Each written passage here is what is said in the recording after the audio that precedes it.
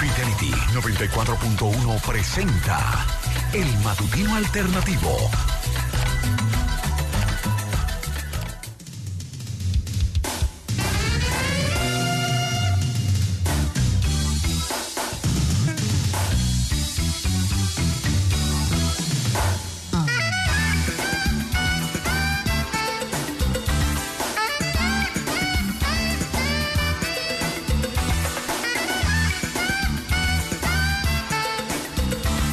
Escuchando a Sonia Silvestre interpretar Berenjena, muchísimas personas, incluso seguidores de este programa desde 1992, apuesto que no recordaban esa interpretación. Excelente, claro que sí. Y la vida se reedita, se repite. Berenjena, claro que sí, preguntaba José Plasencia, que era un clavao. Un clavao era una unidad monetaria igual que una mota. Era mitad de centavos.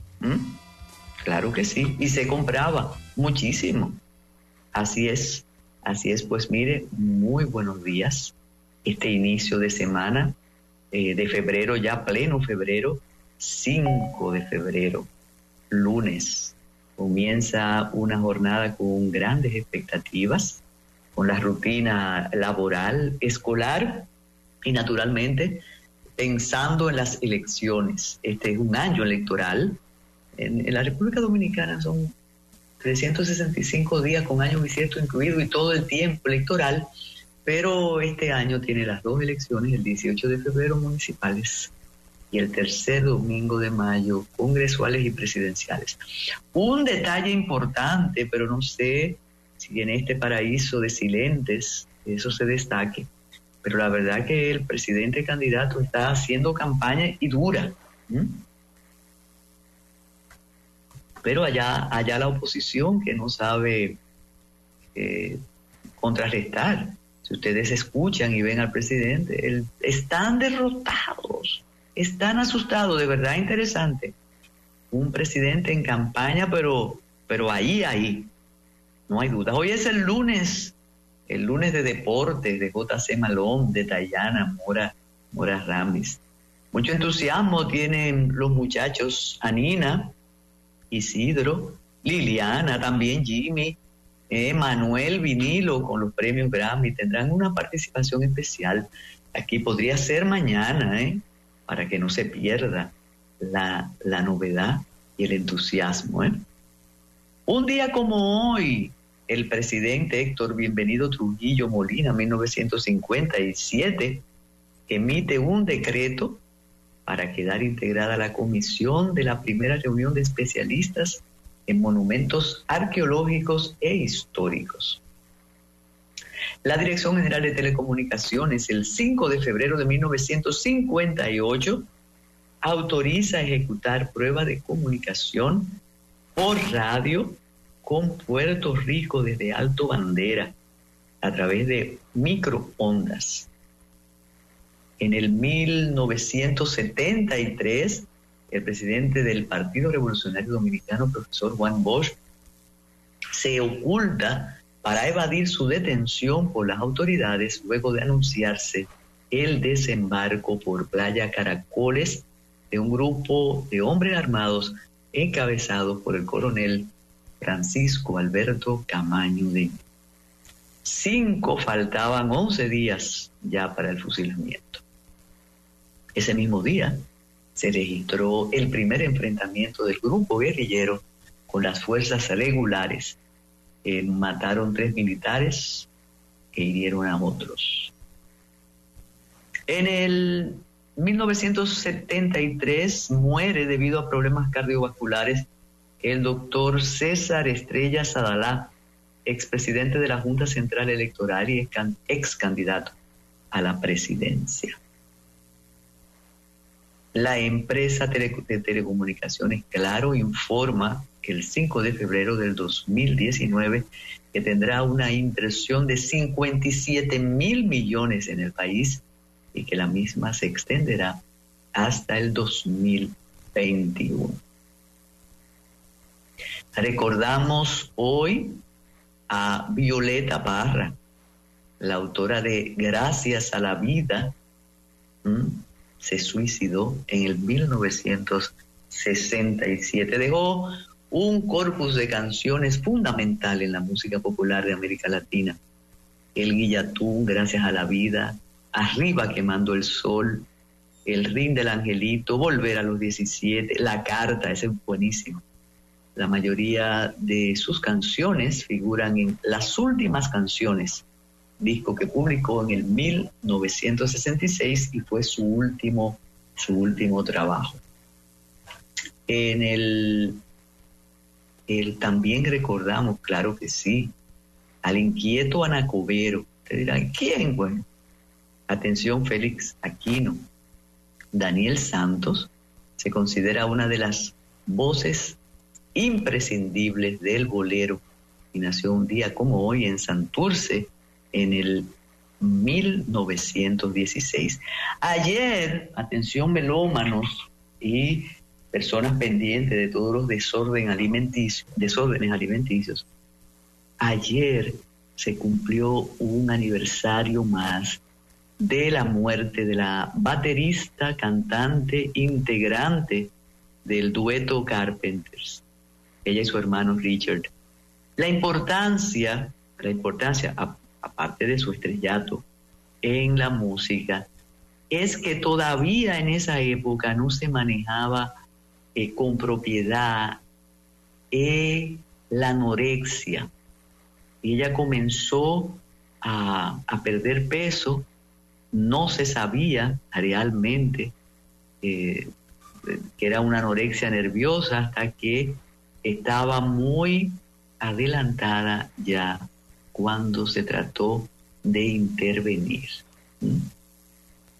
Se le considera la cantante más dotada de su generación y murió a los 32 años. Perdió toda la energía junto a la masa muscular. Tenían que alimentarla por una traqueotomía que se hizo, pero ya era muy tarde para sanar aquel cuerpo que se había sencillamente desgastado. Karen Carpenter pesó al momento de su muerte 337 kilos. Fue la primera gran celebridad que murió a causa de la anorexia. Y a partir de ahí comenzó a hablarse del tema. Siempre digo que me recuerda el caso de don Antonio Guzmán Fernández con la depresión, que todos los especialistas entonces, o después, decían que en esa época no se sabían las causas y manifestaciones de la depresión en los 80, y por eso no pudo ser tratado, y menos una figura del talante de don Antonio, tratarlo como depresivo. Eso se hubiera considerado como algo terrible, ¿no? Eso es así. Mira, nos apunta a alguien muy apreciado por este equipo, y de manera particular por mí, por todos sus aportes, que todavía la anorexia es de difícil tratamiento, y que conoce a alguien. Sí, tienes toda la razón, realmente es así. Y para ustedes que quieren que les recuerde lo del tiempo, el implacable, faltan 331 días para el año 2025, pero ¿sabe qué? Viva hoy, ese es el día que usted tiene pendiente, que usted tiene a la mano, y ese es el importante, tratando de ser mejor hoy. Bueno, en las internacionales ustedes comprenderán que acapara la información Bukele, como decía Luis Miguel Pereira, y así está consignado en nuestro canal de YouTube. Era imposible que alguien le ganara a Bukele. Por cierto, muchos comentarios a la reflexión de Pereira, y bueno, lo acaban los salvadoreños. Dicen que él no sabe lo que ha hecho Bukele allá. Entonces, Nayib Bukele cosechó una victoria aplastante en las elecciones de ayer gobernará el país otros 5 años, después de haber conseguido el 85% de los votos, según los datos que él mismo hizo público, sin esperar para nada lo que dijera el Tribunal Supremo Electoral. Ese es el problema.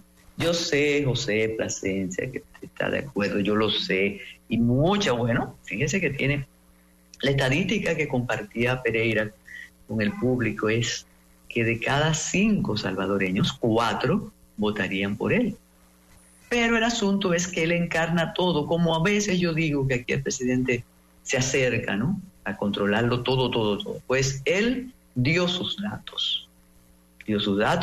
El Tribunal Supremo Electoral escuchaba un programa local, de manera inexplicable, no ofreció a tiempo los resultados, porque con la diferencia que existe, eso era para decirlo de inmediato, ¿no?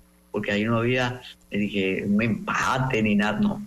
Entonces, no hubo ninguna sorpresa. Bukele es inmensamente popular por haber rebajado al mínimo los homicidios, los secuestros, la violencia. El Salvador ha dejado de ser de golpe uno de los países más peligrosos del mundo. Las maras que aterrorizaron la población durante décadas han sido desarticuladas. Las organizaciones humanitarias, sin embargo, han denunciado que esa política de mano dura se ha llevado a cabo vulnerando los derechos fundamentales de los ciudadanos. Bukele gobierna con un pequeño círculo conformado por sus hermanos Karim, Ibrahim y Youssef, todos hijos del padre empresario de origen palestino, Polígono, que tenía un programa de televisión en el que abordaba asuntos culturales. Poseía una empresa de comunicación que asesoraba al FMLN, el partido de la izquierda, en el que Bukele comenzó su carrera. Gobernó un pueblo pequeño cuando solo tenía 31 años y después dio el salto a la capital. Cuando quiso aspirar a la presidencia, los órganos del partido se lo impidieron. ¿Y sabe qué él hizo? Creó su partido. Así es. Y Bukele atacó al periódico El País en su discurso de victoria. Sí, se refirió a las organizaciones no gubernamentales, a la prensa, y dijo: ¿por qué va a venir un periodista español a decirnos lo que los salvadoreños tenemos que hacer? El presidente se hacía referencia a una pregunta del enviado especial del periódico El País sobre las razones del deterioro de la democracia en El Salvador. Y lo dijo en público así mismo. ¿Pero por qué tienen que venir a pedirnos cuentas? Así mismo. Y hoy hay un reportaje en El País sobre los huérfanos de feminicidios en la República Dominicana. No se lo pierdan. Tengo mis reservas, como le decía Altagracia Valdés Cordero, sobre eso, pero ahí está. Estamos en el periódico El País, en primera, con un reportaje realmente importante, impresionante. Y en México, las reformas constitucionales de López Obrador ponen contra las cuerdas a la oposición.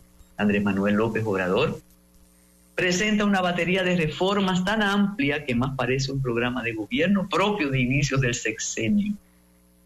Para su aprobación necesita una mayoría de la que no dispone en el Congreso, de modo que necesitará el beneplácito de la oposición. Si los adversarios dicen no, tendrán que vérselas con los votantes, nada menos que en plena campaña. Si dicen sí, puede que no le guste a los suyos. Dicen que es la última trampa de Andrés Manuel López Obrador. Pero no trampa en el sentido de felonía, sino que es un ardid que coloca contra las cuerdas a la oposición. Señores, Y la advertencia de Maduro, que no, aquí decían que si eso fue aquí, no, eso no fue aquí, eso fue el presidente de Venezuela, Nicolás Maduro, y tras el tercer mandato en los comicios presidenciales, dice, vamos a ganar por las buenas o por las malas. Ajá, eso que usted está pensando. Somos el pueblo en el poder. Vamos a ganar por las buenas o por las malas. Cuando nos la pongan, como nos las pongan, el pueblo está dispuesto a ganar. Simbólicamente, Maduro invitó a Rodríguez al escenario, Jorge Rodríguez, el presidente del Parlamento, y resaltó que le respondió fuerte a los gringos sobre la inelegibilidad de la principal contendora María Corina Machado. Según un acuerdo firmado en Barbados entre el gobierno y la oposición, las elecciones deberían celebrarse en la segunda mitad del 2024 con observadores internacionales y con participación de los líderes de la oposición. Sin embargo, atención, el Tribunal Supremo de Justicia dijo que la candidata que más seguidores tiene está inhabilitada para ir a las elecciones. Y así él va solito, solito, sin problema. Bueno, y Chile es un país ahora golpeado por las catástrofes que siempre lo colocan en una posición de alerta. Desde el viernes comenzó en Chile la ola de incendios más mortífera de los últimos tiempos. Hay un mensaje que se repite y que las autoridades enuncian como un mantra. Nos volveremos a poner de pie.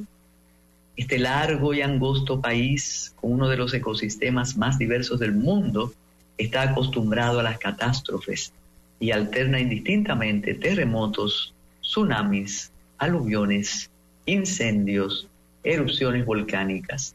Hasta el momento se han confirmado 99 muertos de los devastadores incendios que están asolando Valparaíso, a 100 kilómetros de Santiago.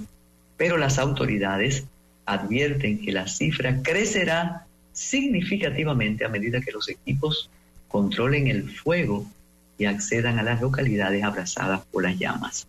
Es la tragedia más grande que hemos vivido desde el terremoto del 2010, dijo el presidente chileno Gabriel Boric, que decretó 2 días de luto nacional. De verdad que las imágenes son estremecedoras. Sí, eso lo dijo Maduro, por las buenas o por las malas.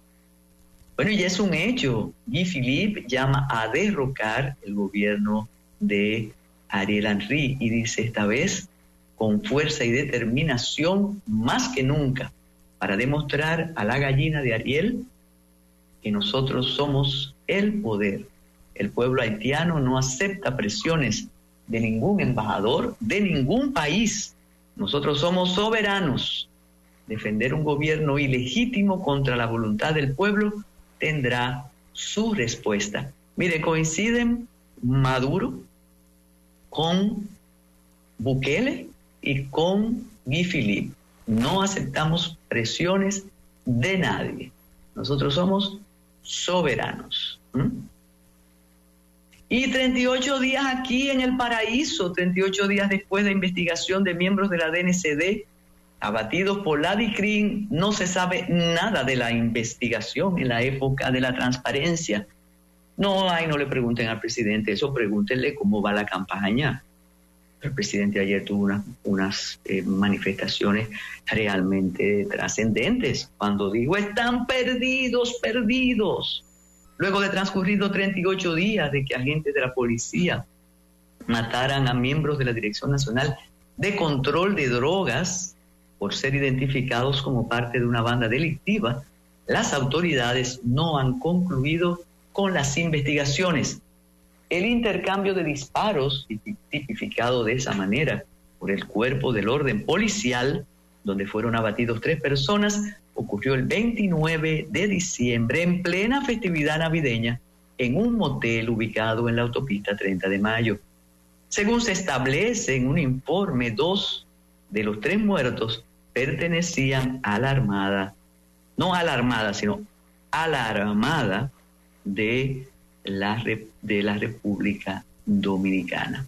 Sandro Miguel García, Nicolás Eladio Butén y Joel Emilio Rodríguez Silva, este último era civil, mientras que José Constanza Piña fue el apresado durante la intervención realizada por el DICRIM.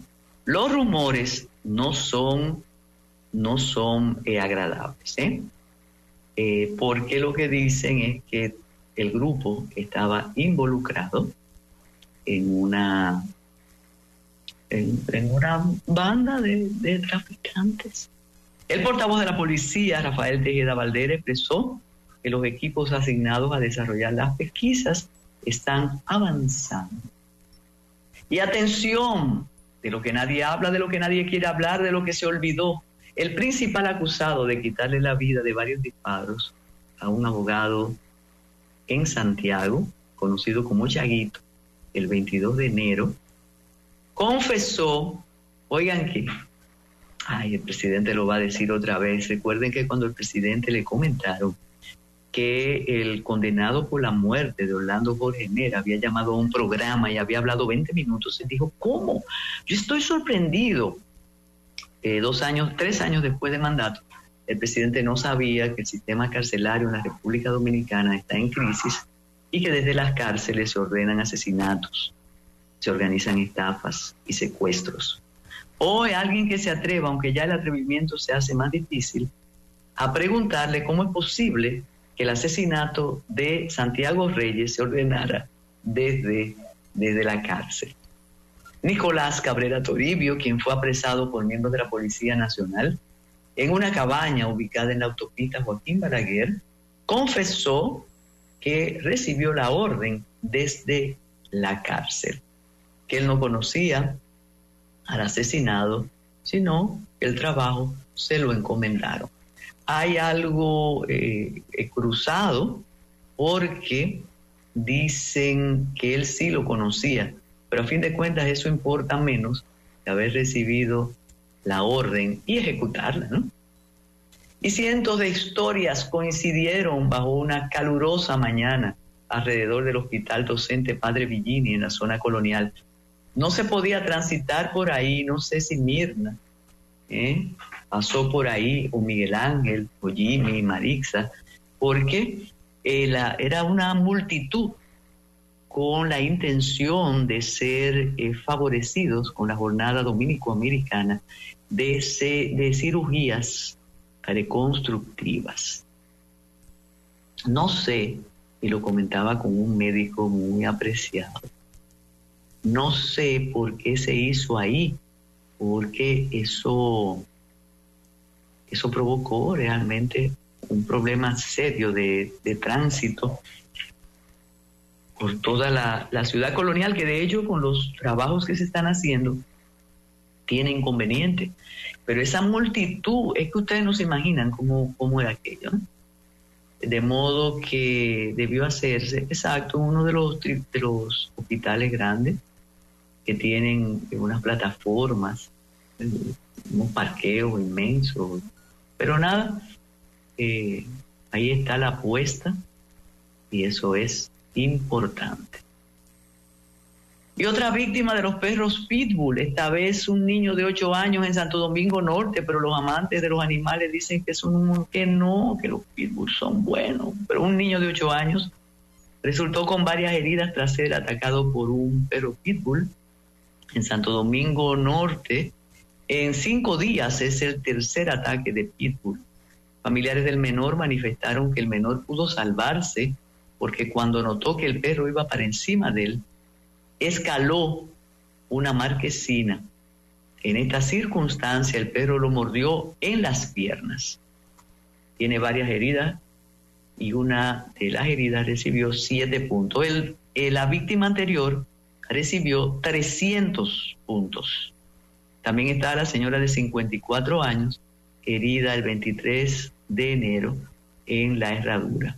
El adolescente con 300 puntos en diferentes partes del cuerpo el perro estaba en su casa, todos son domésticos aparentemente. El perro se abalanzó sobre el niño, lo golpeó contra la pared y no lo soltó. Los especialistas, cuando hablan de la capacidad depredadora de los pitbull, no ofrecen ninguna esperanza cuando ellos atacan. Son incontrolables realmente. Bueno, y comienza algo, qué bueno que eso se esté haciendo en los medios. Aníbal de Castro, en su columna, da una clasecita para inteligentes y aclara que cuando un periódico, eso se debe a todos los comentarios que recibió su trabajo sobre Fitureando, pero él dice que tienen que aprender que cuando en un periódico no hay firma de algo, eso es que lo asume el periódico, que es la línea editorial del periódico. Pero cuando un articulista firma algo, es porque asume la responsabilidad. De modo que no se puede imputar al periódico lo que se escribe, confirma. O sea, el artículo confirma, eso es del que escribe eso. Bueno, y se siguen sumando los que ya no creen en la... Bueno, idoneidad tendrán siempre, pero la neutralidad de participación ciudadana. Increíble, pero ellos están preparados para toda la contingencia, igual que el líder Luis Abinader. Pero hoy la revisión de los medios, incluso personas muy afines al cambio, es que ya hablan de participación ciudadana como una organización afín al gobierno. Ya no es no partidista. Y hay algo muy, muy puntilloso que dice: lamentablemente dejaron su labor de observación que durante tanto tiempo le dio prestigio. El cariño al gobierno que ayudaron a subir le hace muy difícil convertirse en su martillo. Otra prueba de que una cosa es con guitarra y otra cosa es con violín. ¡Ah, caramba! Los independientes. Me imagino que para esta persona ellos no usarán lo mismo que han usado contra otras personas que escriben, que con esa actitud aparentemente políticamente correcta lo que hacen es desprestigiar a quienes se atreven a decir que ya ellos no tienen que usar camisetica. No, ya ellos, como dijo el presidente, vestiremos el país de azul. Participación Ciudadana se vistió de azul en la plaza y en los comicios del 2020 y creo que ya no se quitará ese color que le queda muy bien, combina con muchas cabezas. Vamos a hacer la pausa en este 5 de febrero. Y sí, esa es Sonia, con berenjena. Oigan la letra. Gracias, José. Ya regresa el Matutino Alternativo por Fidelity.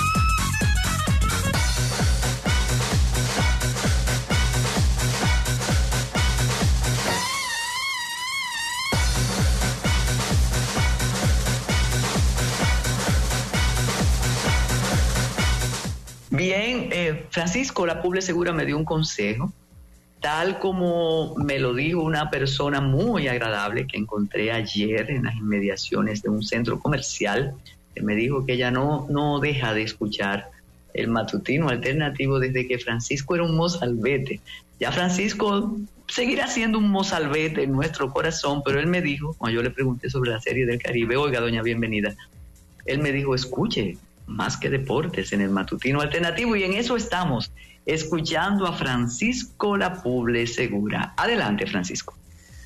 Muy buenos días, doña Carmen, buenos días, José, a Tayana, a JC, por allá por el área triestatal y a toda la audiencia que como cada mañana nos acompaña arrancando esta semana y este lunes 5 de febrero con mucha gente trasnochada por el partido de la Serie del Caribe que enfrentó al equipo de República Dominicana, los Tigres del Licey, y a los Naranjeros de Hermosillo de México. Bueno, el partido ayer fue una paliza del equipo mexicano sobre el dominicano. El campeón mexicano pudo aprovechar una muy buena oportunidad ayer para alcanzar su primera victoria en esta Serie del Caribe, sacando ventaja de un juego muy mal ejecutado por parte de los Tigres del Licey. Los bates castigaron temprano al lanzador Andy Otero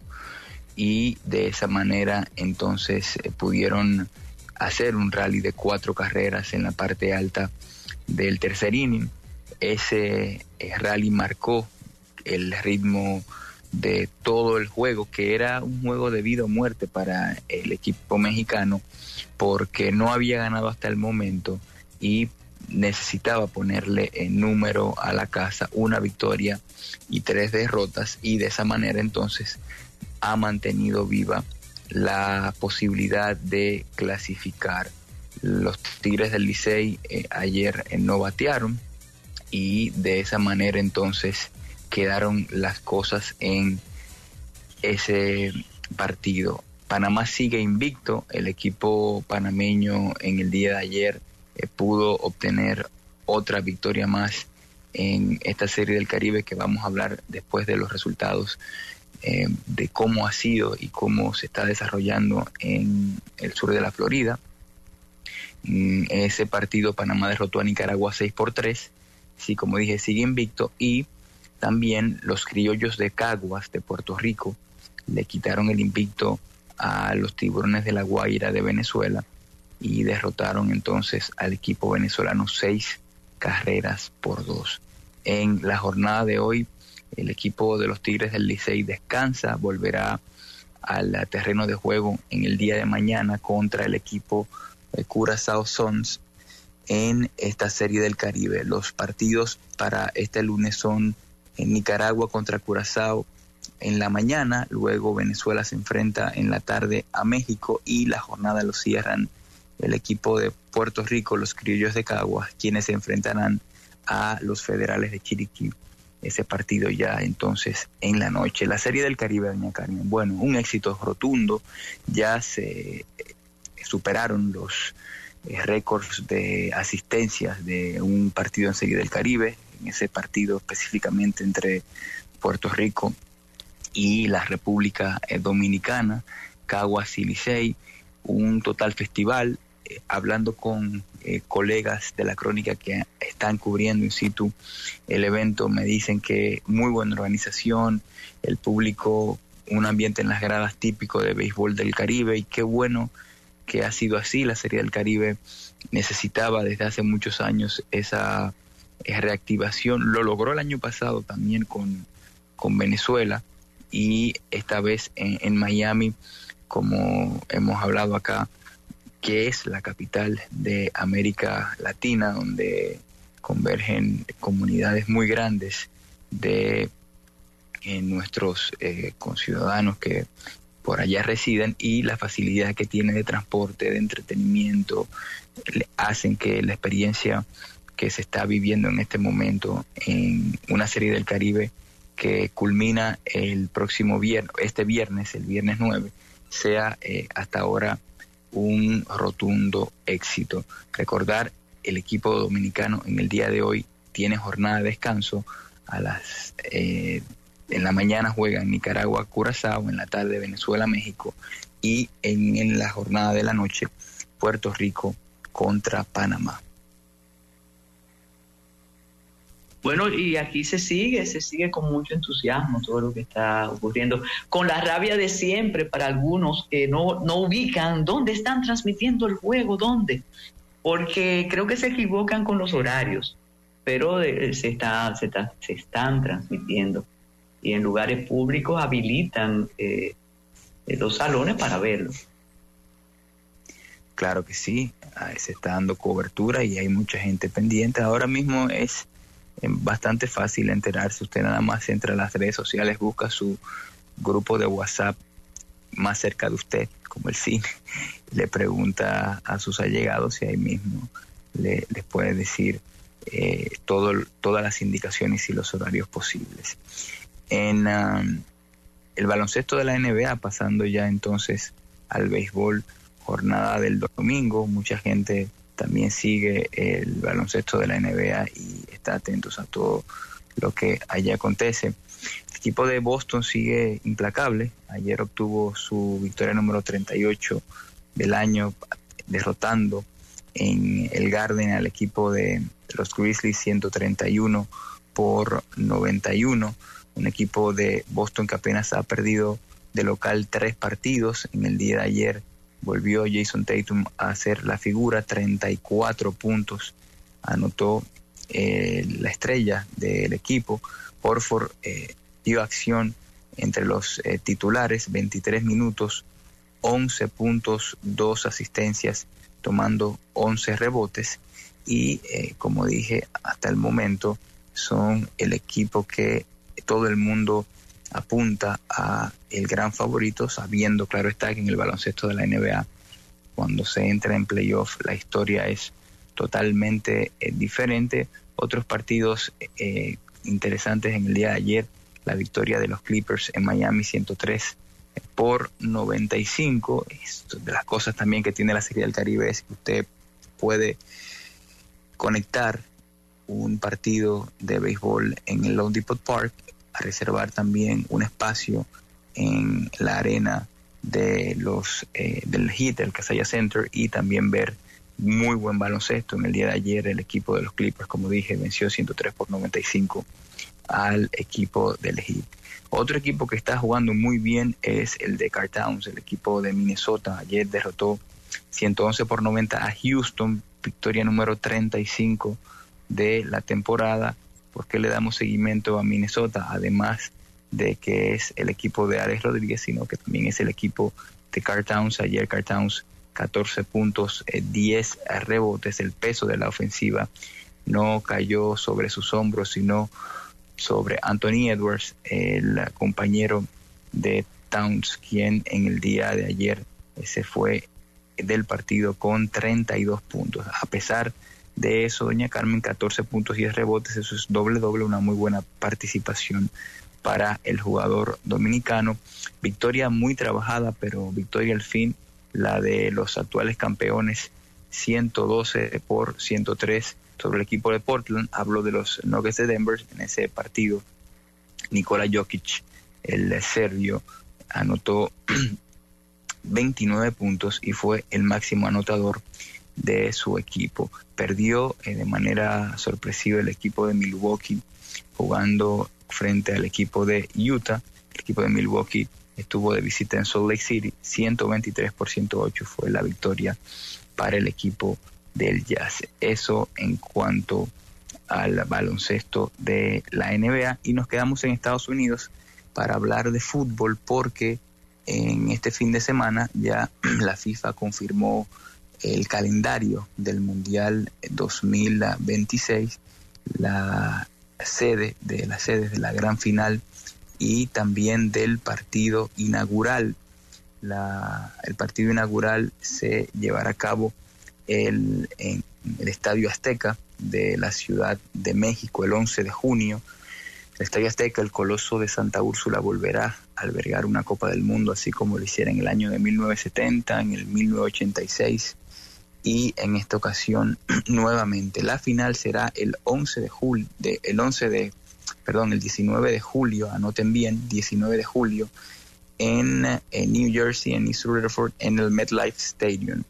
A diferencia del Mundial de 1994, que albergó solamente los Estados Unidos de manera exclusiva, aquella final fue en el Rose Bowl de la ciudad de Pasadena, en California, en el área del Gran Los Ángeles. En esta ocasión la final se traslada de la costa oeste a la costa este, Atrás quedaron las dudas de qué estadio sería entonces el escogido para la final. Se hablaba del SoFi Stadium de reciente construcción en la ciudad de Los Ángeles, también del AT&T Stadium de Dallas, la casa en Arlington de los Dallas Cowboys, en Irving, ahí mismo en la zona también de Dallas, que son estadios que tienen mayor capacidad, pero el MetLife es un estadio que tiene muy buena capacidad, que es un estadio moderno, que albergó la final de la Copa América Centenario entre Argentina y Chile en el 2016. Se han celebrado muchos partidos también amistosos. Tiene una capacidad para más de 80,000 personas. Y bueno, como dijimos, en Estados Unidos se jugará la mayor cantidad de partidos. En Canadá se jugarán también 2 encuentros más o menos, sí. Se jugará en la ciudad de Vancouver, en la ciudad de Toronto. En México las sedes van a ser Guadalajara, Monterrey y la Ciudad de México, y ya luego entonces los Estados Unidos será la sede de más encuentros de este mundial, donde el estadio donde más se van a jugar partidos va a ser en el estadio de los Cowboys, en el AT&T Stadium. Se van a jugar 9 partidos, más que cualquier otra ciudad, y 78 de los 104 juegos del mundial se jugarán en suelo de los Estados Unidos de América. La final va a ser, como dije, el 19 de julio en New Jersey. Las semifinales va a ser una en Dallas, otra en Atlanta, en el Mercedes-Benz Stadium, el estadio de los Atlanta Falcons.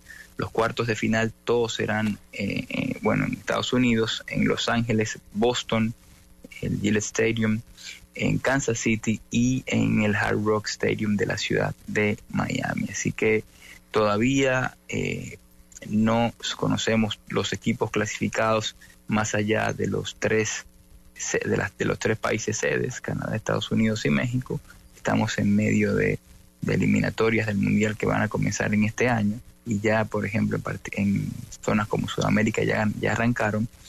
Y bueno, vamos a ver cómo se irán completando, pero ya usted tiene ahí el calendario y los partidos inaugurales y final de una Copa del Mundo que no está tan lejos. Ya el 2026 es de acá a 2 años.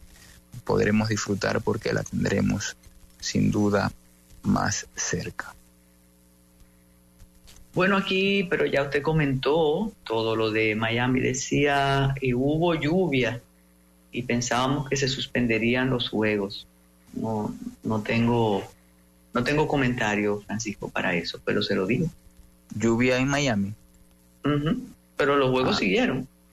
Lo que pasa es que el estadio Lone Depot Park de la ciudad de Miami es un estadio de techo retráctil, y cuando la lluvia amenaza, le dan un botoncito, el aparato comienza su trabajo y queda todo cubierto. De hecho, todos los partidos de esta fase, la organización acordó que se jugarían con el techo ya desplegado. Así que no hay problema. Qué maravilla. Eso. Exacto. Ese era un dato que no tenía el oyente o el fanático, ¿no? Que estuvo seguro por ahí o que escuchó el pronóstico del tiempo en la ciudad de Miami, pero no. Miami ya tuvieron eso previsto a la hora de desarrollar ese estadio, que es muy bonito. De verdad que lo conocemos y fácil, se ve desde cualquier parte del estadio el terreno de juego sin perder ninguna incidencia. La lluvia no daña la fiesta ahí. Exacto. Correcto. Así mismo es. Del fútbol internacional, un poco para la Liga Española, que estuvo bastante interesante este fin de semana. El Girona se dejó puntos en casa, empató 0-0 contra la Real Sociedad, pero vio de reojo, como vimos todos ayer en la tarde, el derbi de la ciudad de Madrid entre el Real Madrid y el Atlético. El Real Madrid se llevaba el partido 1-0 con un gol de Brahim Díaz, quien sustituyó desde el inicio, o sea, quien fue titular por la lesión de Vinicius. Siempre ha cumplido Brahim cuando se le ha convocado a sustituir a la gran estrella del Real Madrid, Vinicius Junior, pero el Atlético de Madrid sorprendió con un gol ya en las postrimerías del encuentro de el jugador Llorente para entonces llevarse el empate del Santiago Bernabéu en ese encuentro, donde de esa manera entonces el Girona se queda a 2 puntos del Real Madrid, 56-58 tienen uno y otro, y se enfrentan ya entonces la semana que viene en la jornada 24, específicamente el próximo sábado. Real Madrid estará recibiendo en el Bernabéu al Girona, un partido que a estas alturas de la temporada pudiera, creo que, ser decisivo respecto a el próximo campeón o el campeón de esta liga 2023-2024. Ya para finalizar, doña Carmen, recordar que los Tigres del Licey de República Dominicana descansan, vuelven mañana a la acción, y la Serie del Caribe entonces sigue en Miami con partidos en la mañana, en la tarde y en la noche. Contra Curazao vamos mañana. Ese partido va a ser un partido vespertino en la jornada de la tarde en la Serie del Caribe. Hasta ahora, Francisco, ¿cuáles equipos se han desempeñado mejor? Panamá hasta ahora mismo está invicto. Hoy el equipo de Panamá juega contra Puerto Rico. Va a ser un partido interesante porque Puerto Rico viene bien, tiene 3-1, derrotó a Venezuela. Y será el partido entonces, el juego con el que se cerrará la jornada de este lunes 5 de febrero.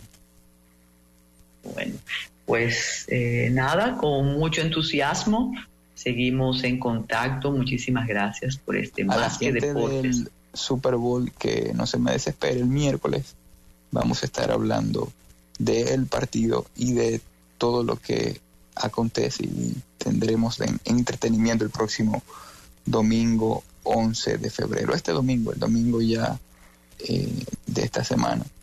Y bueno, el miércoles entonces acompáñenos para hablar un poco de eso. Perfecto. Pues muchísimas gracias, Francisco. Continuamos en este matutino alternativo de lunes. Claro que sí, que Yamalón está despierto. Y como decíamos, un día como hoy se suicidó Violeta Parra, la autora, la creadora de un himno a la vida. Como es gracias a la vida, decidió no vivir más a los 49 años. Nos vamos, José. Ya regresa el matutino alternativo por Fidelity.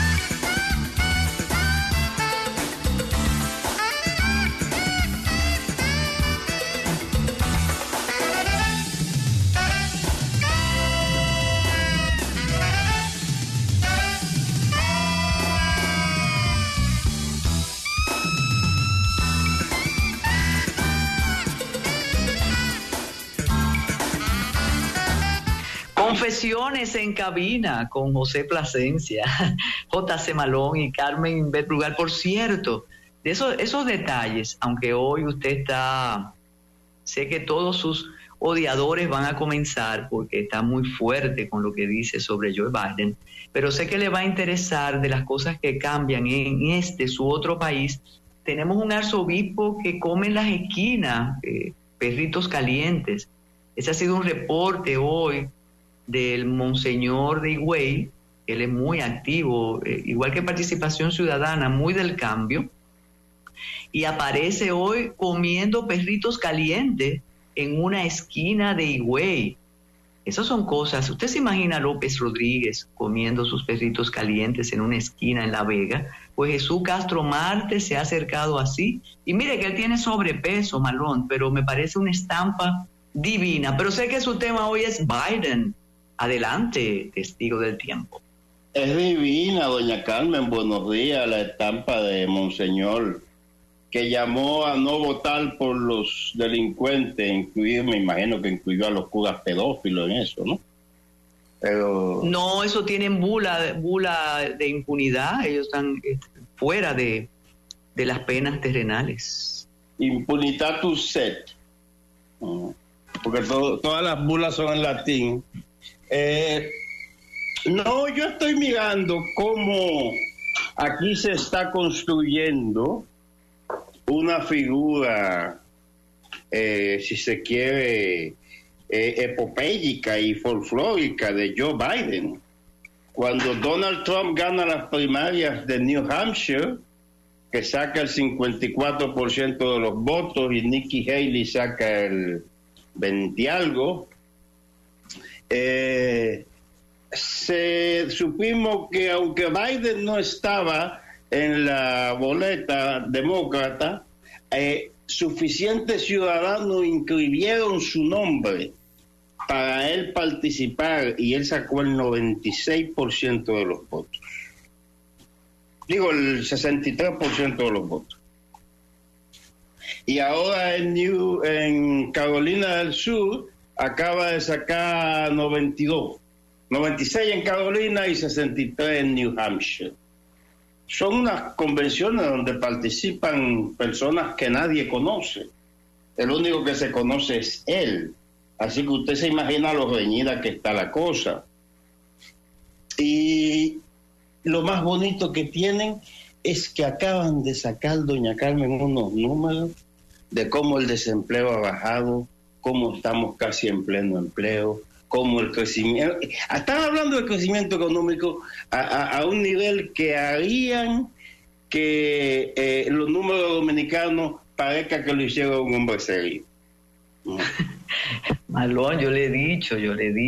Usted pone hoy los precios como han aumentado de un pepino, porque usted es vegetariano. Y la verdad que ha aumentado. Yo no soy vegetariano, no, Carmen. Lo que pasa es que yo como mucha ensalada. Yo como ensalada 1 o 2 veces al día. Un pepino me cuesta entre $1.25 y $2. Y usted se imagina, y Biden diciendo que la economía está tan buena, y yo buscando visa para mudarme para Biden Land, pero no encuentro. No. Pero... y él tiene un problema muy serio aquí con el caso de Texas y los inmigrantes. El gobernador de Texas, Greg Abbott, fue el tipo que empezó a quejarse con la política de fronteras abiertas. Independientemente de que usted esté o no de acuerdo con el señor, hay un dato aquí que todo el mundo debe entender, y es que el señor es gobernador de la puerta de entrada por donde entra la mayoría de estos indocumentados, y es a él que se le quedan en la casa. Y cuando él se queja de Nueva York, dijeron: no, lo que pasa es que ustedes son unos republicanos retrógrados, nosotros somos una ciudad santuario y bla, bla, bla. Desde entonces están llegando autobuses repletos de inmigrantes a Nueva York. Ah, ¿tú lo quieres? Cógelo. Nueva York, Chicago, todas las ciudades que no son fronterizas tienen el agua al cuello con estos tipos. La semana pasada 6 de esos indocumentados le dieron una salsa a 2 policías en Times Square. Los policías se pusieron de malcriados con ellos y le entraron a golpe, le metieron. Y los tipos se fueron a contar para su refugio y después vinieron y lo agarraron y lo soltaron, no les pasó nada. Mira, doña Carmen, yo miro a un policía a ver eso mal. Si lo miro mal, usted no vuelve a saber de mí. Para que usted vea la forma diferente que están tratando a esa gente. Entonces, ¿qué pasa? Ahora mismo Greg Abbott dijo como que ya es suficiente, no aguanto más. Levantó una alambrada de púa en la frontera. El gobierno federal fue a la Suprema Corte a decir que eso es ilegal y que él tenía que quitarlo. La Corte dijo: sí, es ilegal, quítalo. Entonces, Biden no se atreve a quitarlo, él no se atreve a mandar las tropas a quitarlo, a entrar en conflicto con la Guardia Nacional de Texas. Y la Guardia Nacional de Texas sigue instalando las alambradas. Biden le ha dado un plazo, ellos no le han hecho caso.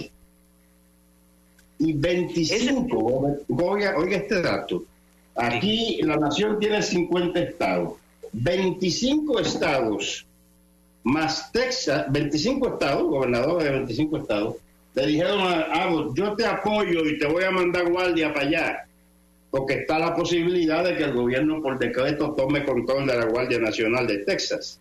Es lo que le llaman federalizarla. Si eso ocurre, entonces Texas se queda sin Guardia Nacional porque eso pasa al control del gobierno federal. Y todo el mundo le ha dicho que haga lo que quiera, yo te mando los guardias míos. La nación está como un poquitito cerca de la cosa fea que han dicho que puede pasar, y que guerra civil y esas cosas, por ese caso de los inmigrantes. Mire, es un tema de campaña, definitivamente, y algunos contraponen la apertura, entre comillas, de última hora de Biden versus a la política dura de Donald Trump con la migración, pero ya están adentro, como dice un amigo que reside en Nueva York, ya están adentro. El error fue dejarlos entrar sin ninguna restricción. Eso le puede hacer mucho daño a Biden, aunque puede utilizarlo para ganarse estamentos liberales de la sociedad. Bueno, pero hay una situación que usted hoy menciona en su columna muy dramática del estado de salud de Biden realmente. Bueno, pero es que el señor anda muy desorientado, se cae, dice cosas que nadie entiende cuando está hablando y se emociona mucho. Su estado de salud es evidentemente inbueno. A esto no hay que buscarle vueltas de hoja. Solo hay que ver al señor en televisión para decirle, este señor no anda bien. Y todo esto, yo lo que, qué sé yo, ¿en qué va a terminar esto? Ahora mismo, y por razones muy personales, yo he estado dándole seguimiento de hace un año a la situación política de Senegal, en el oeste de África, la nación más estable del oeste de África, donde están todos los organismos internacionales. Y en Senegal el año pasado en junio pasado trancaron al jefe de la oposición, lo acusaron de violación sexual y hubo un lío del carajo. Mientras en Senegal están trancando al líder de la oposición, en Estados Unidos lo están enjuiciando. Ahora en Senegal acaban de posponer indefinidamente las elecciones. ¿Qué vamos a hacer nosotros? Porque si hay elecciones, todo el mundo sabe quién va a ganar. Y nadie quiere que esa persona gane. Digo, nadie que tenga mucho poder. Tenemos un problema ahí en ciernes. Bueno, mientras tanto, se continúa la lucha judicial en contra de un señor que tiene ¿cuántos procesos abiertos? Yo no sé contar hasta ahí. Lo que yo sí sé, y le estaba diciendo a un amigo muy antitrumpista, yo voy a decir, mira, lo que a mí me dice que, primero, yo sé que Donald Trump no representa mi interés, yo no tengo duda de eso, pero lo que a mí me dice que al tipo hay que votar por él es que el mismo grupo que nos tiene a nosotros jodidos lo quiere joder a él. Entonces, ¿cómo tú vas? Bueno, nosotros estamos oprimidos económicamente, esta nación, todo el mundo en este país, el mundo, a costa de que esta élite globalista siga ahí arriba, controlándolo todo. Entonces, ese grupo que nos tiene a nosotros abajo y no nos deja subir, ni nos deja pasar para ningún lado, es el que quiere cerrar la puerta a este hombre. Entonces, mi pregunta es, ¿usted se va a ir con la gente que históricamente lo ha bloqueado a usted, a su papá y a su abuelo, en contra de este hombre, o se va a ir en contra del grupo con este hombre? Porque nunca ha habido nadie que amenace a ese grupo como este hombre. Eso es lo que está pasando aquí. Y mientras más lo acusan, más se identifica la gente con él y más aumenta su popularidad. Sí, si hay elecciones en este país, yo estoy seguro que cuando abran las urnas va a pasar de 80 millones de votos. Eso yo se lo aseguro. Pero usted está como Milei contra la casta. No es Milei, es que esto es violencia económica en toda parte del planeta. Es lo mismo allá. Doña Carmen, nosotros somos una nación de 12 millones, nos fuimos 3 millones huyendo Y ustedes viven de nuestras remesas, de la corrupción política y del narcotráfico. Saquen esas 3 fuentes de ingresos. Quedan 2 familias y el resto en taparrabos. Así, esto no puede ser un proyecto de manejar una sociedad, porque tiene que haber un mecanismo formal y legal mediante el cual uno pueda progresar. Yo me jugué. Yo debí estar en la plantación picando caña, porque mi papá fue a Santo Domingo a picar caña. Yo soy hijo de un picador de caña. Me fugué. Yo cometí un acto de rebeldía al no quedarme en la plantación picando caña, pero eso es lo que yo tengo que hacer, como los hijos de los ricos tienen que ser ricos y más ricos. Las cosas están definidas. Sí. Mira, dice, es una ficción pensar que Donald Trump pueda de aquí a las elecciones ganar más adhesiones. Eso es un proyecto fallido. Bueno, ¿y el otro? Bueno, no, él nada más está hablando de Donald Trump. Sí, es cierto.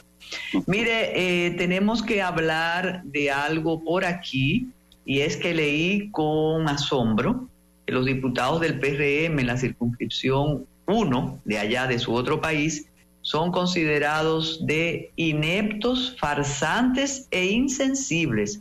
Sin embargo, allá se hace una campaña y cuando envían los reportes nos luce que todos están respaldando el proyecto reeleccionista y posiblemente el presidente organice un viaje a esa misma circunscripción. Nosotros hemos hablado mucho sobre ese tema y yo no le veo la importancia a esos representantes de la comunidad nuestra allá.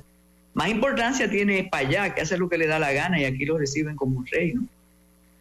Mira, doña Carmen, yo llegué a Nueva York en el otoño del 97 a trabajar como editor latinoamericano del diario La Prensa. Luego fui editor de opiniones, fui editor de un noticiero, fui editor de un noticiario de TV, de radio. Es decir, desde el 97 hasta este momento me he mantenido activo en los medios latinos neoyorquinos. Y yo no conozco a nuestros diputados. Yo no los conozco. Estas son gente que paga de $250,000 arriba por esa candidatura. Eso es todo lo que está pasando ahí. Esos tipos son comerciantes, dueños de supermercados, dueños de esto. Son tipos con mucha plata.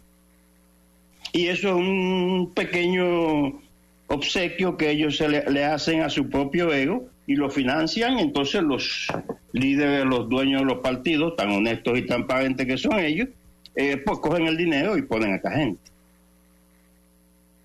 Pero que ellos ganan prestigio con esos cargos allá en la comunidad. Bueno, aquí en toda parte del mundo se le lambe al que tenga el poder. Pero ganan exoneraciones y algunas cosas en Santo Domingo, y dependiendo de qué tan pegados estén, ganan contratos y ganan otras cosas, ¿no? Económicamente se supone que le debe ir bien. Y no consiguen votos por allá, los tienen que conseguir, Malón. Los votos van a conseguir, los votos son del partido. Esa gente es electa por el partido. No es porque ellos vamos a ver, esta va a ser la primera elección en la que ellas van a tener que salir a la calle a buscar su voto. Vamos a ver cómo les va. Porque es una cuestión independiente a la presidencial y nadie arrastra a nadie aquí. En este momento ellos van a demostrar cuáles son sus colores de verdad. Mire otro detalle, que en qué están los asuntos de Hunter Biden. Ese está a la espera ahí todavía. Tan calientes, son los dos que están calientes, porque nada más se habla de los juicios de Donald Trump, pero este lío de Hunter y del padre es bastante complicado. Y mientras están esperando que uno caiga preso, están esperando destituir al otro. Esa es la complicación, la complejidad que tiene esto, que no es ya un certamen de competencia de popularidad, que son las elecciones de candidatos, no, es también una guerra legal por debajo para evitar que el otro llegue A Biden lo quieren sacar de cuajo. El Hunter va para eso. Es decir, él no tiene forma de evitarse la cárcel.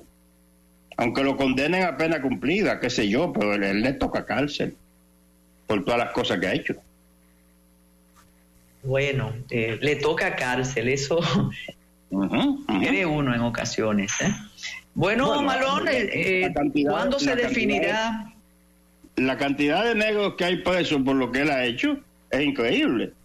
Pero aquí no discriminamos a los negros. Fíjese que los 3 soldados que matan en Jordania eran negros. Y por eso 3 negros estamos al punto de armar la tercera guerra. Aquí vuelven e insisten con la migración. Dice, el perfil de Nueva York es otro. Parece que el alcalde no ha logrado conectar con la población. Yo creo que él conectó. Lo que pasa es que los problemas lo desbordan. ¿Qué nos dices?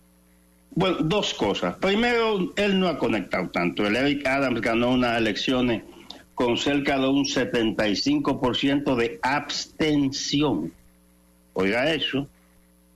Es así como llega a la alcaldía. Pero ninguna ciudad está diseñada para recibir toda esta gente y tener que darle techo, comida, dinero en efectivo, porque eso no es que llegar como llegaban los indocumentados antes, que llegaban y empezaban a buscarse no, a estos tipos hay que mantenerlos, porque ellos tienen el estatus de refugiados. Esto, doña Carmen, lo que está pasando aquí con esa gente y lo que pasa en Europa con los agricultores, todo esto es una herencia del Foro Económico Mundial. Esta gente decidió que la agricultura es responsable del 33% de las emisiones de CO2, razón por la cual hay que dejar la agricultura y la ganadería. Que las vacas tienen una flatulencia cargada de CO2, hay que matar a todas las vacas. Entonces ellos quieren que comamos grillos y cucarachas y otros insectos que ellos andan preparando por ahí. Hasta dicen que el café emite demasiado CO2. Y en Finlandia alguien se preparó un compuesto sintético que sabe igualito y no hace ninguna emisión. Esta gente está destruyendo su agricultura por llevarse de esta política del Foro Económico Mundial, y Biden rompió sus fronteras por llevarse de la misma política. Todo esto sale del mismo sitio. Bueno, por aquí muy contento con el reconocimiento que hizo Joe Biden al presidente Luis Abinader. Entonces, usted que no es pro Biden, entonces parece que tampoco es pro Luis. Y él cuando lee sus artículos se mortifica muchísimo. No, hombre, no, doña Carmen, ¿por qué usted me acusa de esa cosa? Yo lo que quiero es que él vea las cosas de una manera un poquitito diferente. Yo lo quiero muchísimo. Si no, no me tomara la molestia de decirle cosas. Eso es así. Aquí hay un chusco que dice, súmele a ese que Joe Biden tiene apnea del sueño. Y eso quita aire cada 10 segundos y le afecta el cerebro. Absolutamente, eso es cierto. Mira, eso es interesante. Y se pasa el día dormitando porque no puede dormir. La apnea de sueño es casi ahogar, pasarte la noche luchando contra ahogarte. Sí, porque te colapsa la lengua en la garganta y el aire no cruza y te estás ahogando. Dice que con la apnea tú dejas de respirar 30 o más veces por hora durante la noche. Despertándote mientras ronca, pero eso es oxígeno menos que va a tu cerebro. Además de que el cerebro se oxigena menos, no duermes, no puedes descansar. Bueno, falta poco para saber si sus predicciones son exactas o no. ¿Y cuál es su alcalde en San Pedro de Macorís? Cuénteme. Sergio Cedeño, el candidato de la alianza opositora. Pues ahí hay una línea, ahí no hay vuelta de hoja. Bueno, pues muchísimas gracias, J.C. Malón, y compartía con el equipo del matutino, porque ellos a veces no pasan por aquí por las redes, un reportaje triste sobre Santa Bárbara, el centro histórico sumido en el abandono.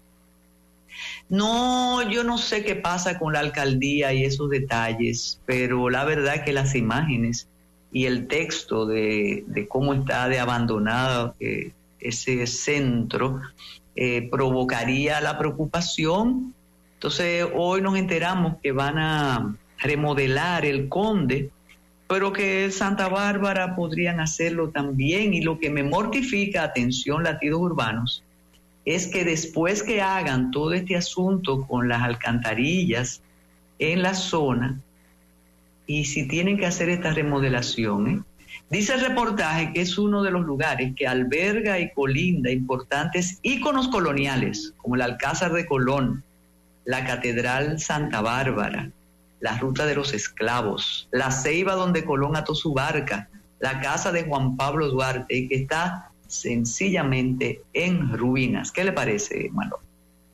Bueno, yo vi a la alcaldesa hablando de que todo lo que hace lo hace por amor, casi parafraseando a Nini Cáfaro.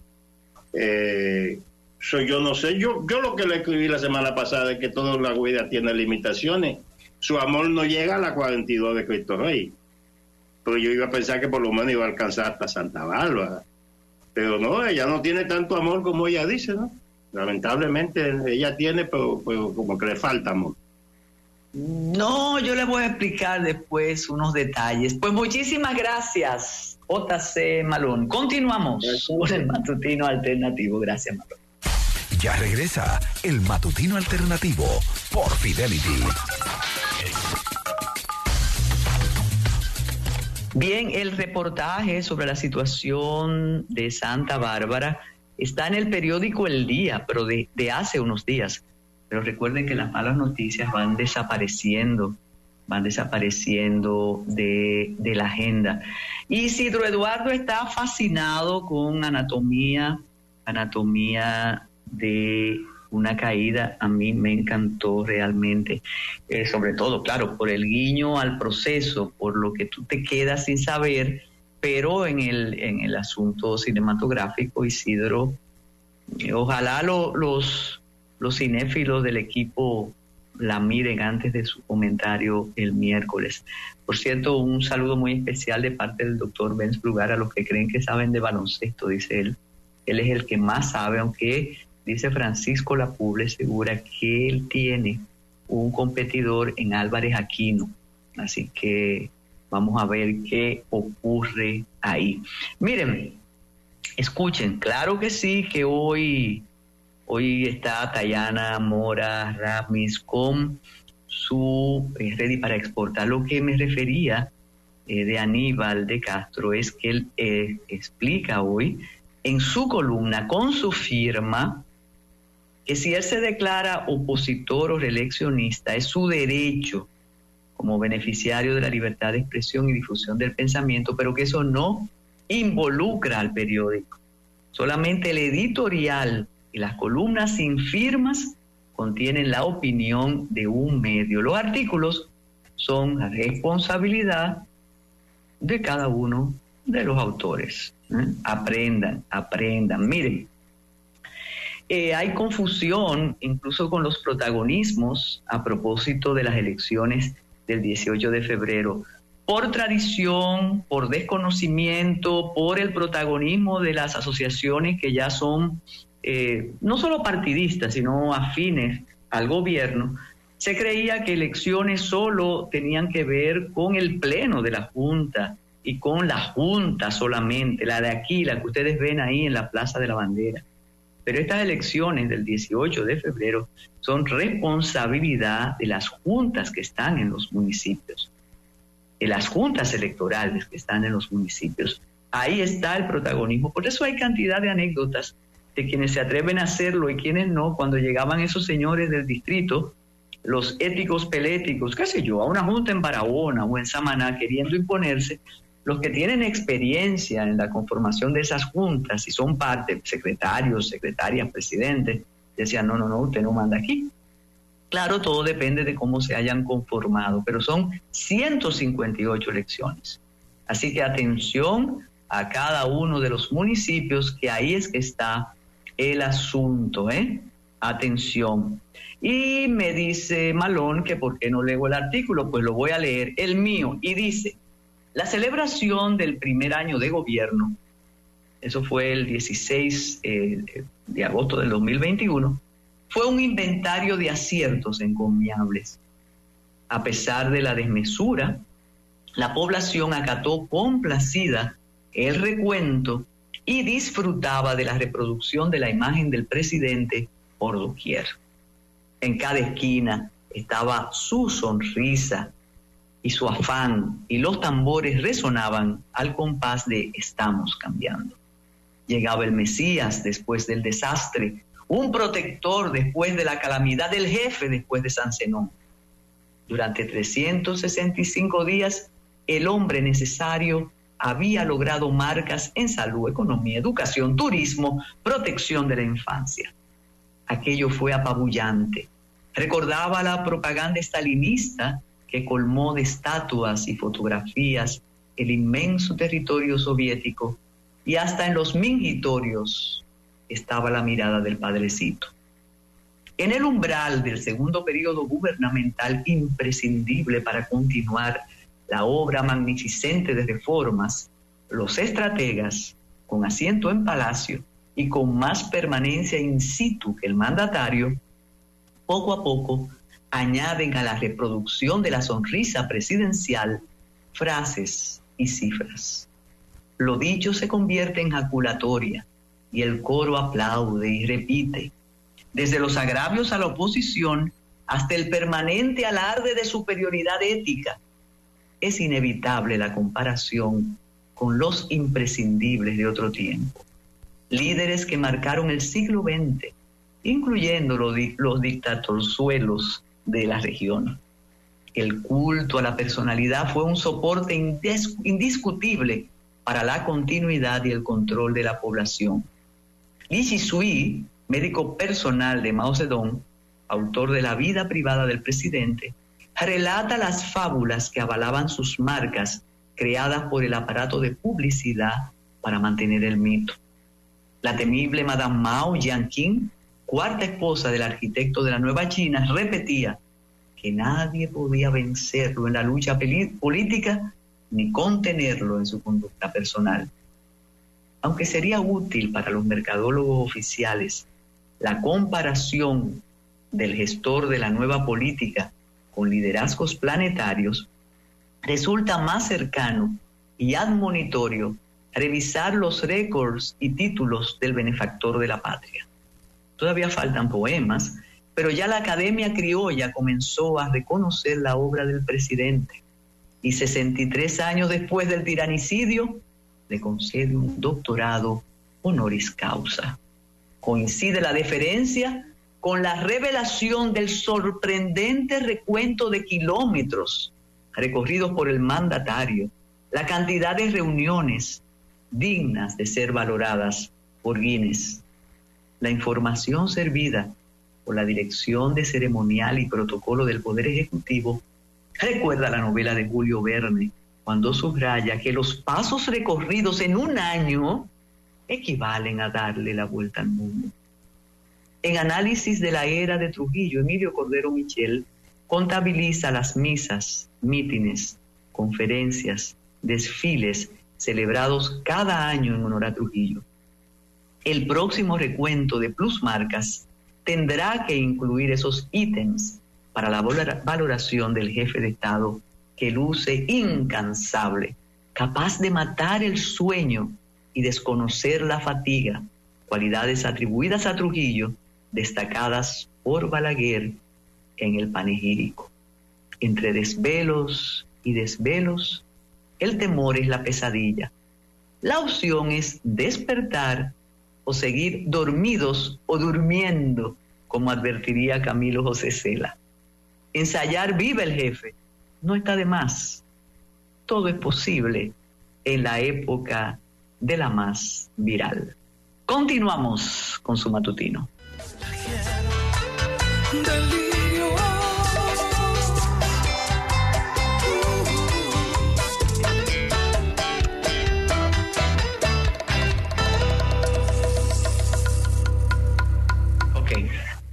Pues sí, el amigo muy querido Fran Seara en bachata, con una canción además que es hermosísima.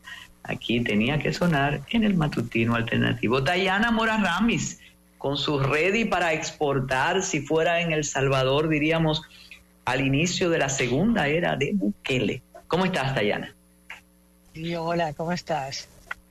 Bueno, Bien. en un par de meses haremos un ready en El Salvador, ya veremos. Bueno, los índices económicos, aunque ayer leía que necesariamente no son los mejores, pero si se comparan con otras épocas, sí. Incluso conozco amigos suyos y míos que están dispuestos a invertir en El Salvador ahora. Bueno, lo mismo decían de Chile cuando Pinochet, pero bueno. Eh, Ay, ay, ay, ay, ay, ay, adelante. Mira, Carmen, hoy quiero hablar de unos fondos que están disponibles para el tema de la innovación. La innovación es una palabra que usamos mucho y que muchas veces la usamos a la ligera, realmente llamando innovación tal vez adaptación de tecnología, que es mucho de lo que hacemos tradicionalmente, hemos hecho en América Latina y el Caribe.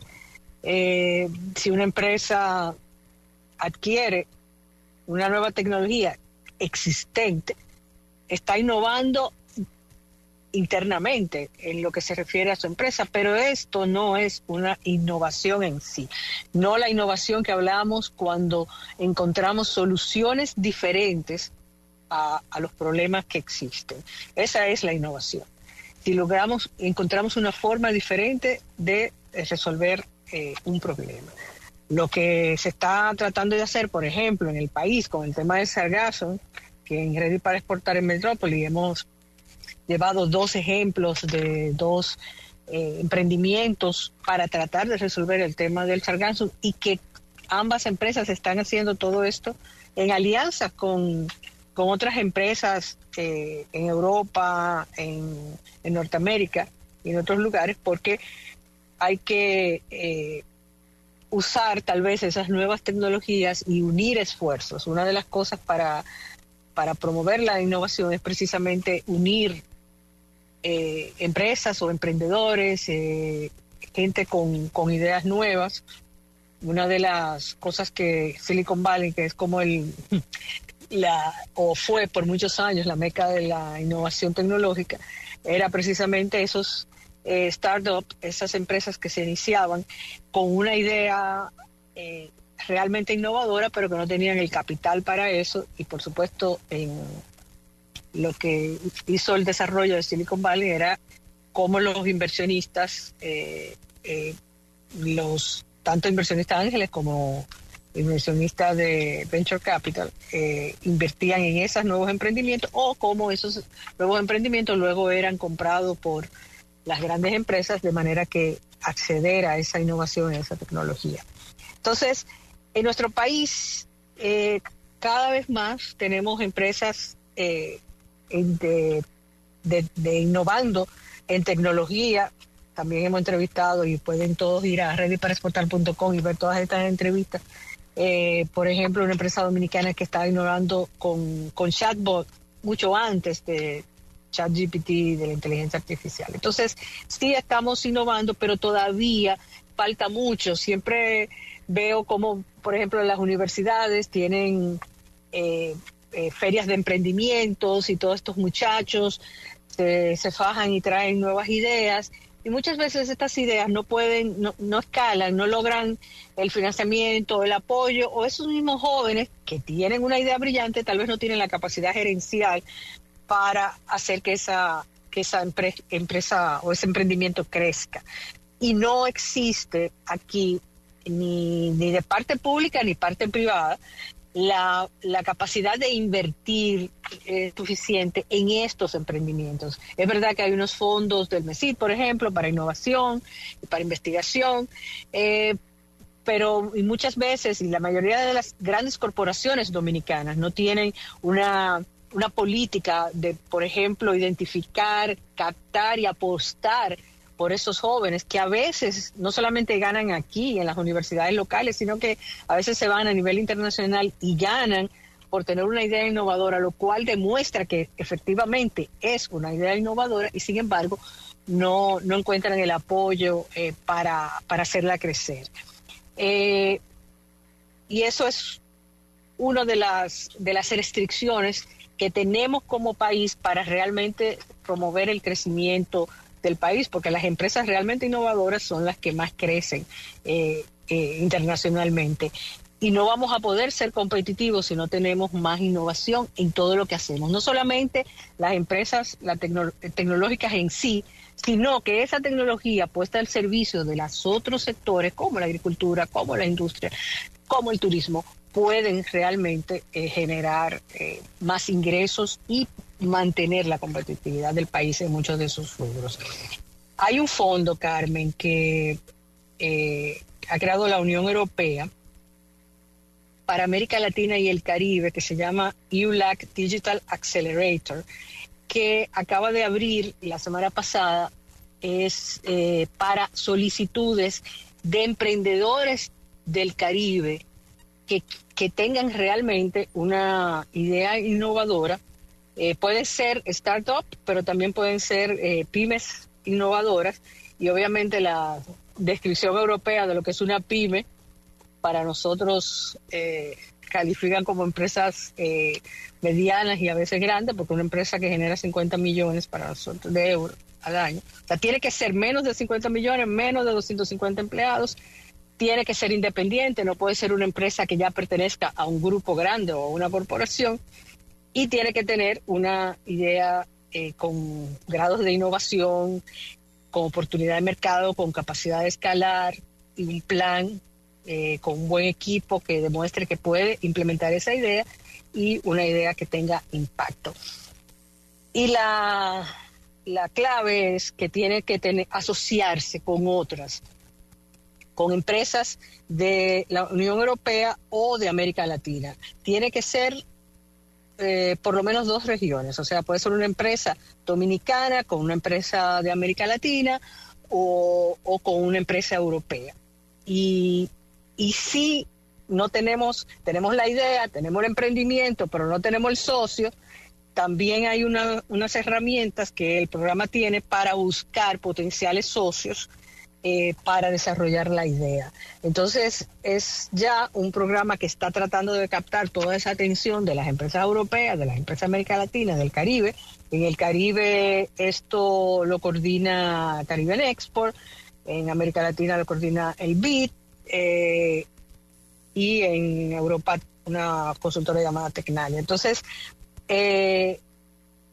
hay que aprovechar cuando este tipo de eventos, de fondos se abren, de oportunidades para poder escalar estos emprendimientos, estas ideas de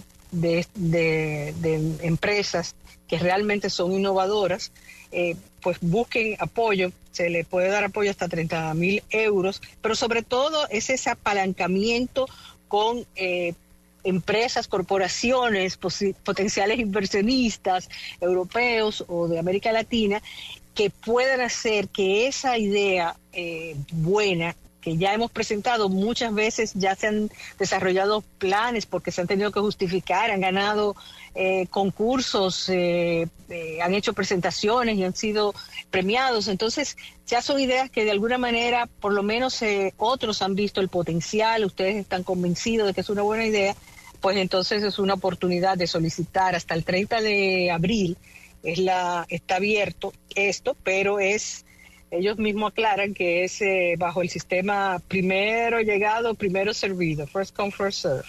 O sea que no se puede dejar todo para último momento. Hay que aprovechar que apenas el 1 de febrero abrieron esta convocatoria y darse rápido. Si ya tienen el potencial cliente, el potencial socio, solamente tienen que hablar con ese potencial socio que ya ustedes hayan identificado y que juntos puedan, porque debe haber un acuerdo entre esas dos partes para hacer la propuesta, que ustedes puedan presentar esa propuesta y obtener este apoyo que es, como ya dije, va más allá de simplemente un apoyo monetario, sino que también está los enlaces y la capacidad de poder llevar esta idea a los mercados para conseguir financiamiento, para escalar, para expandir.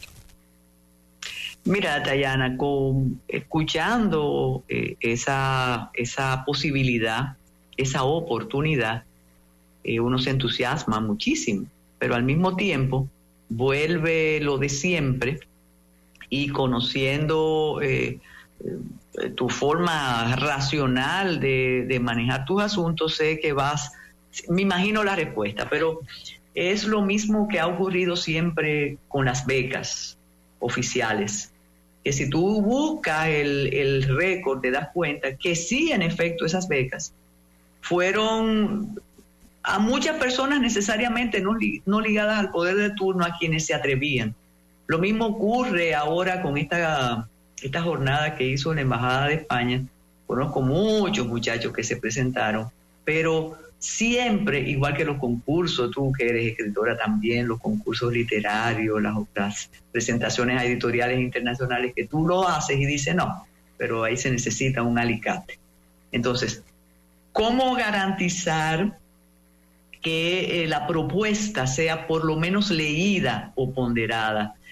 Aquí hay un comentario que dice, hasta para eso hay que tener un enllave cuando se trata de nosotros. Quizás no de nosotros solamente, Dayana, pero ¿qué nos dice? Bueno, esto no se va a evaluar a nivel nacional, o sea que eso no tiene nada que ver, ni las autoridades locales, en nada. Esto va a haber un panel que va a evaluar cada propuesta.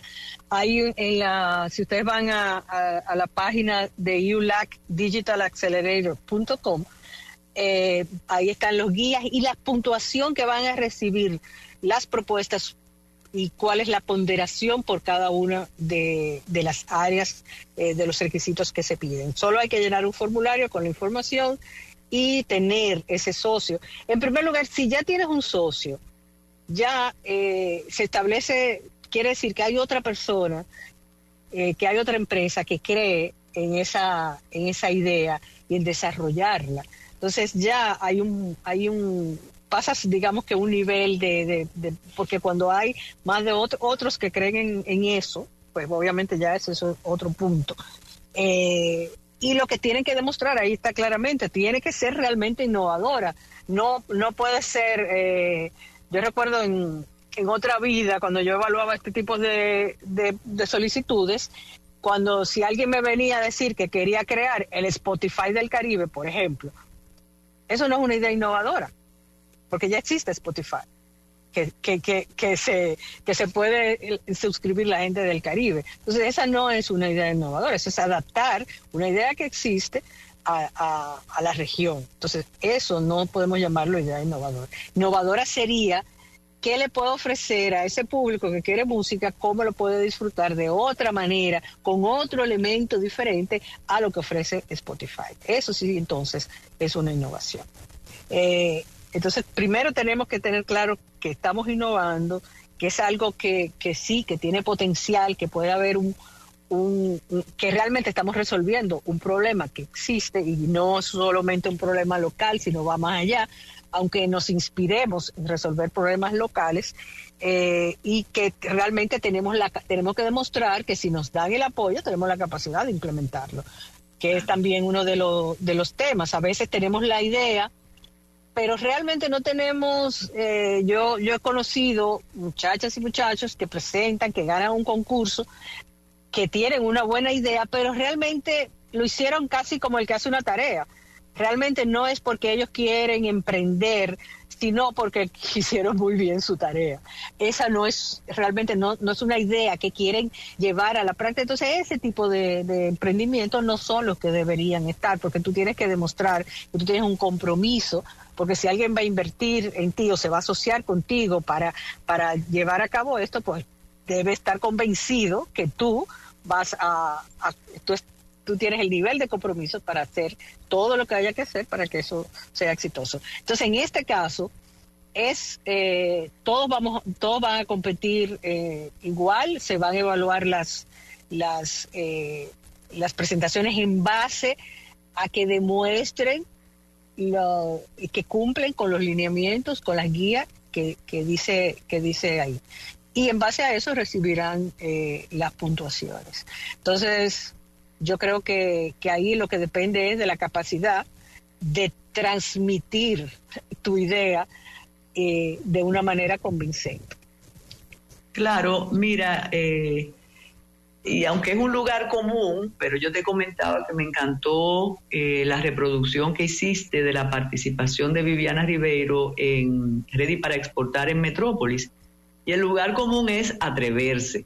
Y aquí hay toda una reflexión que dice que fuera de lo que existe, de la corrupción que puede existir o no, pero eso ocurre con las personas que solicitan o participan en concursos en empresas públicas y privadas para compra de materiales y demás, que son las que están buscando la oportunidad siempre. Y como envían las propuestas primero y son propuestas sólidas, entonces resultan beneficiarios. De modo que, llevándose de lo que has dicho, el asunto es atreverse, Tayana, ¿no? Sí, y en estos concursos, en estos fondos y concursos internacionales, atreverse es una gran parte. Hay veces en que, por ejemplo, si estamos hablando de una startup de mujeres, o todos jóvenes, o que tienen, o con unas características diferentes, el grupo en sí, eso puede ser un plus porque tal vez de repente las mejores propuestas, si tú eres la mejor entre todas propuestas de hombres, bueno, pero vamos a escoger esta mujer, o este va a ser el factor que me va a favorecer, o no tenemos empresa dominicana. O sea, hay factores que te pueden ayudar si tú te atreves. Si no, tienes cero oportunidad de recibir fondos. Exacto. Bueno, sí, eso de recibir fondos es muy relativo porque ellos averiguan. No voy a seguir porque es lo mismo que estás diciendo. Claro que indagan, no solo la propuesta, sino quién la hace y la contundencia de la misma. Tú tienes que demostrar, yo no sé, el que haya visto Shark Tank, que cuando la gente hace un pitch, ¿qué es lo que tú tienes que demostrar? Es igual, lo único que se aplica es de otra manera. Tú tienes que demostrar que la idea es buena, que tiene potencial de mercado y que tú tienes la capacidad de implementarlo. O sea, porque es una apuesta, cuando es una idea solamente, aunque hayas hecho algún prototipo, pero es una idea, entonces la gente tiene que creer en tu idea, pero también en la gente que le va a gestar esa idea. Si yo no creo que tú eres capaz de implementar esa idea, por muy buena que sea la idea, una idea por sí sola no es suficiente, ¿verdad? Como yo siempre he dicho, el que tuvo la idea de escribir una obra de dos familias que se odian, y que después se ponen al final, no todos van a escribir Romeo y Julieta, no todos son chechos. Entonces tú tienes que la idea la pudo haber tenido cualquiera. En la implementación, ahí es que está la clave. Entonces tú tienes que demostrar que real y efectivamente realmente crees en esa idea. No es que yo lo voy a tirar para ver si me gano 30,000 euros. Así no. Porque además se nota cuando tú lo escribes, cuando tú lo presentas, se nota cuando hay pasión y cuando no hay, porque las cosas cómo tú lo vas a presentar va a ser diferente. Definitivamente. Pues muchísimas gracias, Tayana. De todos modos, me encantaría que ofreciera la manera de acceder a Red y a Next, porque muchas personas casi siempre luego de tus participaciones piden el lugar para preguntas y para respuestas también, ¿no? Sí, claro, sí, siempre pueden, readyparaexportar.com, donde tenemos toda la información. Pueden, en las redes sociales somos Next Consulting, y pueden llamar a nuestro WhatsApp al 809-813-0785. Pues muchísimas gracias, y ustedes tengan muy buen inicio de semana, este 5 de febrero. Quédense aquí con Fidelity para escuchar las baladas de los 90, de los 80. Recuerden acceder a nuestro canal de YouTube y miren la participación de Luis Miguel Pereira en El Salvador. No lo quieren, lo declararon non grato. Gracias, José Plasencia. Bienvenida, Marta. Fidelity 94.1 presentó El Matutino Alternativo.